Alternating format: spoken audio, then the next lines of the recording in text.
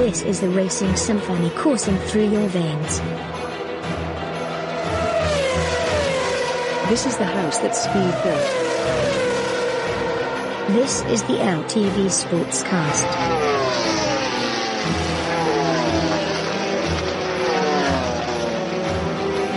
And now your host, Leighton. Welcome, sports fans, to another episode of the LTV Sportscast. It is Sunday morning, 6 o'clock my side, and it's Grand Prix race day. Wow. We're off to Saudi Arabia for the Jeddah racetrack. What a racetrack. What a fast-flowing racetrack. For a street circuit, it's the fastest street circuit that we have. I think we have the most corners in any Formula One track, as well as a second fastest average speed after Monza. Now, let that sink in. For a street track, it's unheard of. But it is still a street track. It is going to be tight.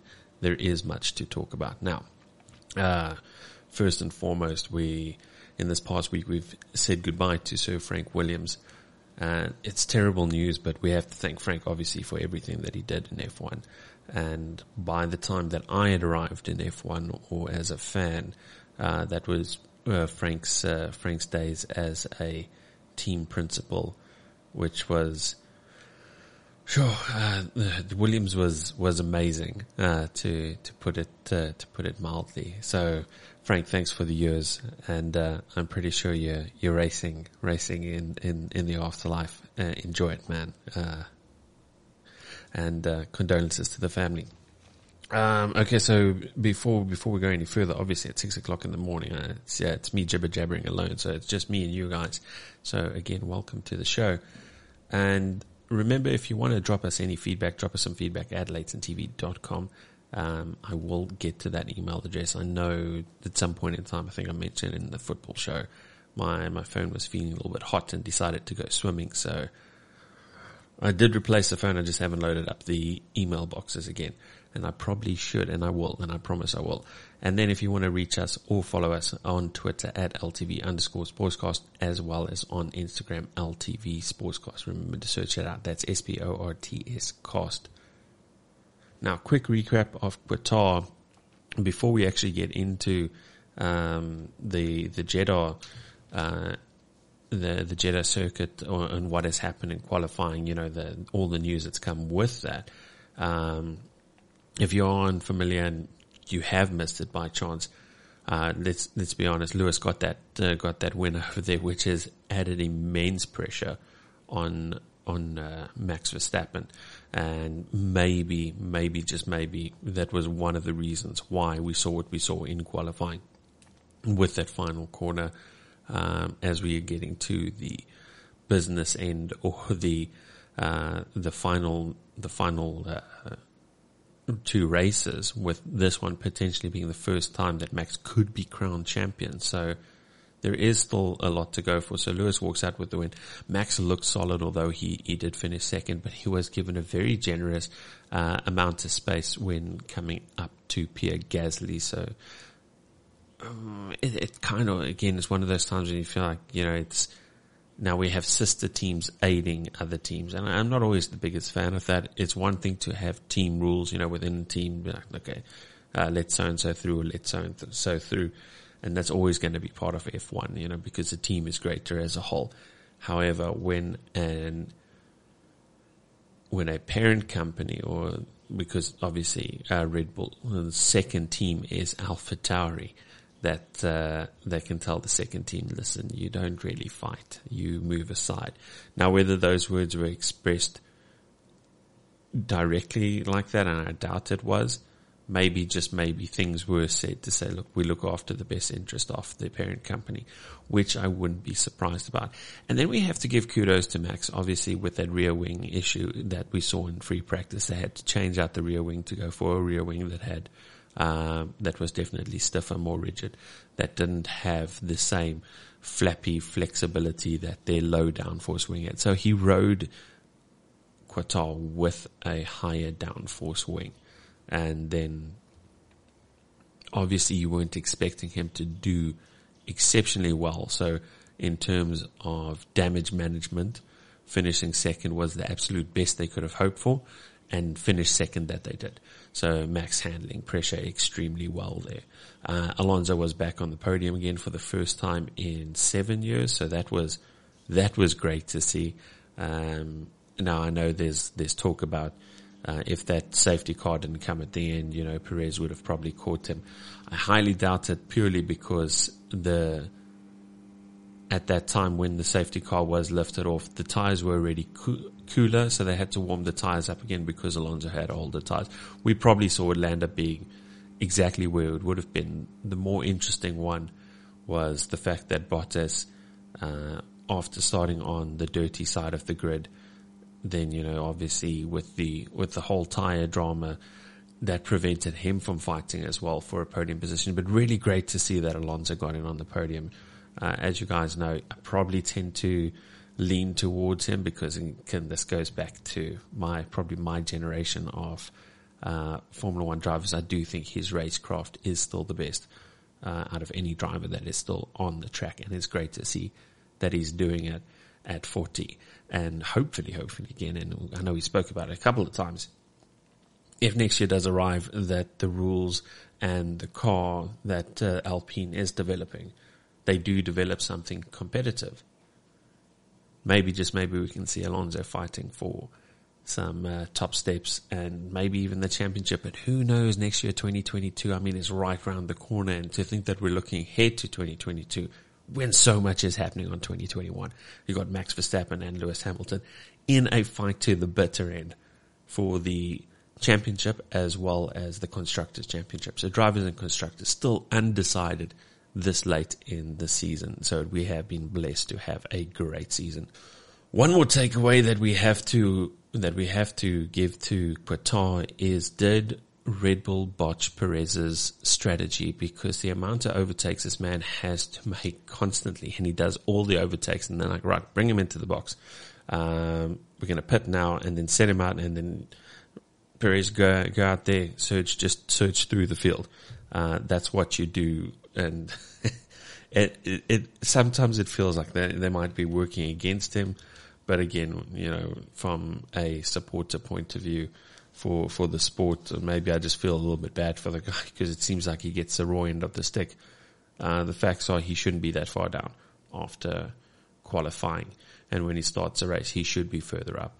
So part and parcel, it comes with the fact that he does drop the ball, usually on a Saturday, although this qualifying at Jeddah wasn't really his fault, so you're not really going to be blaming him.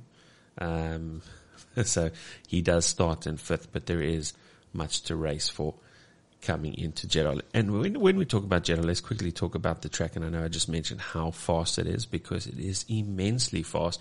And I don't want to quite call it a roller coaster because it doesn't have the undulation. But in terms of lefts and rights and whatnot, the second longest lap in the Formula One calendar gets done in a minute 30. Well, minute 30 if you're going slow. So a minute 20, 28, 27 in qualifying. And they probably would have got to simulation time, because I believe they had a simulator time that was 1:27.1, which they were expecting the pole position to be. And Max was on course for that going into the last corner. So, simulations was pretty close to it, which is nice to see after all the things that they've said and done, and all the training and all the simulator times that they do. Obviously it's worth to say that the practice that they do put on the simulator does really help for the track, because again, very green track in terms of grip, especially from when they started the events, when obviously the track has just recently been built. Obviously being a street track for now the Formula One, that means we don't have massive amounts of grip on there.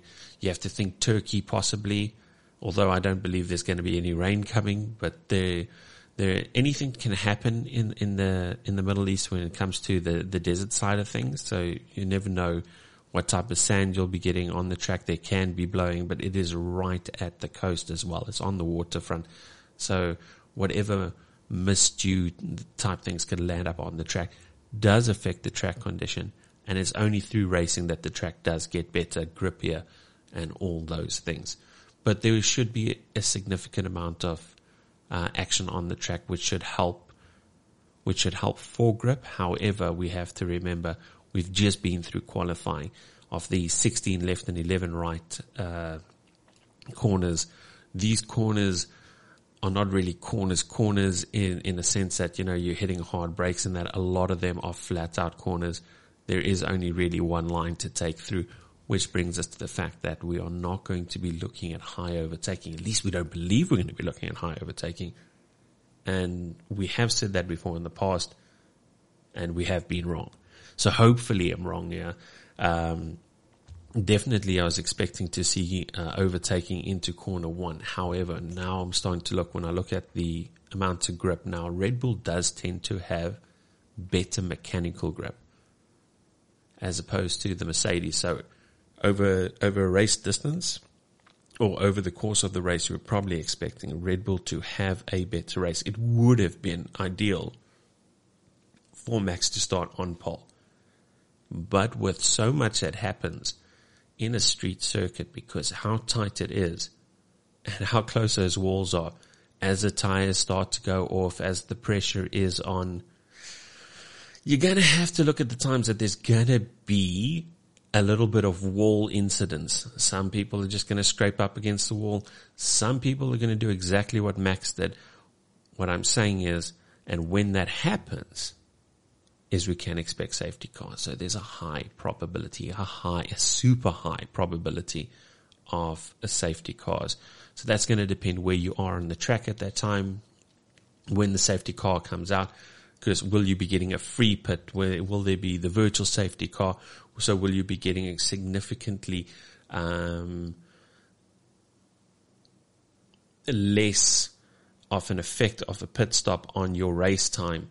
Should you put under a virtual safety car? What happens if that, again, all determines if you're the person that you're contending with does land up passing the pit entry, and you have the option to dive in, and all of a sudden you bring everyone back again, because free pits or cheap pit stops are going to play a massive part. So strategy will probably win this race, and a fair amount of luck before the out and out best driver. Now that is a belief.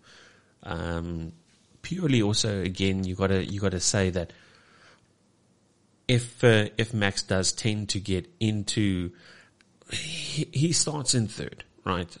Now this is barring that they don't decide to make a late decision to do a gearbox penalty, take a gearbox penalty. If that gearbox is damaged, which will send him back 5 further positions. But if they don't have to do that, I mean, he starts on third, then it's not the worst in the world, as well as consider that the tires that Lewis is starting off with is the C4 soft, as well as Max Verstappen, the C4 soft, but Max has only used those tires for 4 laps. Hamilton has used it for 8, and then when we saw what we saw from qualifying is it does take Mercedes longer to get the tires switched on. Red Bull gets it done faster. So Red Bull can get those tires switched on faster, plus they have better mechanical grip through corners. Again, we've seen that the whole season. It has to do with the aerodynamics, the rake of the car, all the development that went in. It was all the things that was against, well, we say against Mercedes at the beginning of the season. What isn't against Mercedes, and this obviously is going to upset the Red Bull fans. And look, I've made it very clear. I do want Max to win, but I don't want it at the expense of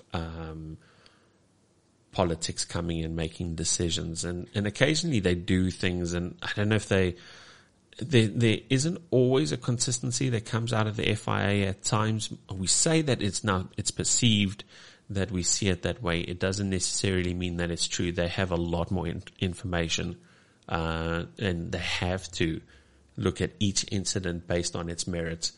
And so there has been a strong calling for Lewis to take a 5-place grid penalty for the double yellows in the free practice, where he apparently, again, perceivably, allegedly held up Mazepin. Now, don't get me wrong. As much as my feelings are towards Mazepin, I don't believe he holds up anyone who really holds him up. If it did happen, and it did happen, why is the penalty not consistent? It begs the question is like, do we have a flat rule? Flat rules are just and unjust alike at the time that it punishes even when it shouldn't, if there is strong mitigating factors. And this is what I assume has been in there. There must be strong mitigating factors regarding this incident. Also consider the fact that it is a street circuit, so there's very little place to go at times, and could be, would be, should be. People are unhappy that Hamilton hasn't got the same penalty, and I'm not entirely sure if that was appealed by Red Bull at the time, but the decision has been made. The news articles this morning says nothing has happened there. Now, we're also looking at possibly and most likely a one-stop strategy for today. And that is if, again, like I said, that we don't see the safety cars. However, I do see safety cars arriving. And then we've got to just quickly look at the driver standings walking into this race, or riding into this race. Max Verstappen still leads Lewis Hamilton by 8 points, 351.5 by leading Hamilton's 343.5. The fight for second position is between Valtteri and Perez. That's going to be interesting. Perez still trails him by 13 points, but Perez probably has made some gains towards recent times, although Valtteri did go through a really nice patch at a stage. Valtteri obviously dropping out of the Qatar due to the tyre blowout didn't really help his fight for third in the championship. Lando Norris, Charles Leclerc. Man, Charles Leclerc, what a lap. I say what a lap. He's landed up sneaking his nose into fifth position for the qualifying. So that's not going to hurt his weekend. Fourth position ahead of Sergio Perez. Yes, that was the thing. So by the time that Max had gone off, Sergio still needed to finish his lap. So there was a whole bunch of racing behind Max that just couldn't happen. Sergio Perez was looking good. So this time again, sometimes it really is his fault, and then sometimes it really isn't. But the man just doesn't seem to get any luck at all. It's one of those things. If he didn't have bad luck, he'd have no luck, kind of thing. So Charles Leclerc is starting fourth ahead of him for this Grand Prix. So, but what does that mean? Because Charles is now starting 3 positions ahead of Lando. Obviously, Charles being in fourth, Lando being in seventh. So they are separated by Sergio Perez and Pierre Gasly, which are 2 really fast drivers. The AlphaTauri has looked fantastic this weekend. Lando probably outrode that McLaren, getting them the absolute best that they could have expected. But with the fourth position in the 5th position in the championship, it's going to really, really come down to it's going to come down to the wire, I think. But I think Charles can walk out of this weekend with a really good gain over here. Sainz, obviously, his qualifying, he didn't get through to Q2.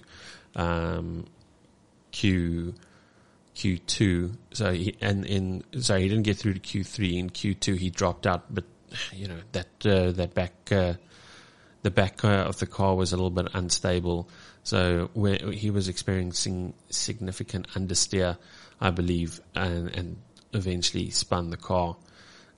So obviously trying to make the corner, and then had a little bit of a spin slide, whacked the back of his wing, and they weren't able to get that right. The aerodynamics were all off, and by the time he came out for his next lap, it was all she wrote, so to speak. And then so Carlos is now, unfortunately, in that fight for 5th position. he might have actually ducked out, taken his name out of that hat right now. So again, there's so much to play for there, especially between that fight between Mercedes and, McLaren, Mercedes and Ferrari. Although Ferrari have pretty much wrapped up the constructor third position, I say pretty much, it is a 48.5 points that separates Ferrari from McLaren. Then obviously the Alpine Renault and the AlphaTauri Honda, they're separated by 25 points going into this Grand Prix. Now this fight for fifth position is definitely not over because of how good the AlphaTauris look this weekend. And they've been quick all free practice. They were quick in the qualifying. They got Pierre Gasly on 6. He could have gone further up because he's been fast all weekend. Yuki Tsunoda on 8. Although come race day, Yuki tends to go backwards. So they'll be relying on Pierre Gasly over there. However, then the other side of that, like I said, in that fight between them and Alpine, Esteban is sitting 9th. Fernando Alonso is sitting 13th. Now there's an obvious belief that AlphaTauri should walk this one, but we did have Hungary earlier this year, and Esteban Ocon won when the Alpines weren't looking fast. We go back to the Grand Prix. It was Esteban from Vettel. I think before Vettel was DQ'd. I have to think back on what had happened there. But, that's what I'm saying. We're looking at an Alpine from a Aston Martin, finished 1 and 2 on the track. Yeah, I think Vettel did get DQ'd, or he had minus time. Anyway, whatever it was, here we are in the season, so that has not been decided just yet. So those small mini battles are still going on. And further than that, there isn't any real battles that we need to be overly concerned about in terms of points. There is a chance that Pierre Gasly could catch Daniel Ricciardo. Daniel didn't have the greatest qualifying, hasn't had the greatest weekend so far. I don't believe there's going to be much changes over there. So we are looking at the fights that we are looking at. We do have the second longest straight and at Jeddah. So if the DRS zones, because there is 3 of them, does play a significant role, it is going to be one thing to get them up to the car in front of them. Maybe they pass them on the straight, but it might be a case of pass. I say in the DRS, because the corners that they're going into isn't really, except for the final corner, there isn't too much of significant braking that is going to allow them to use the DRS and the braking zone. So with the high overspeed and then the braking into the corner, and then now without that, they can probably enter the corner faster and they can exit out pretty quickly as well, because it isn't slow corners.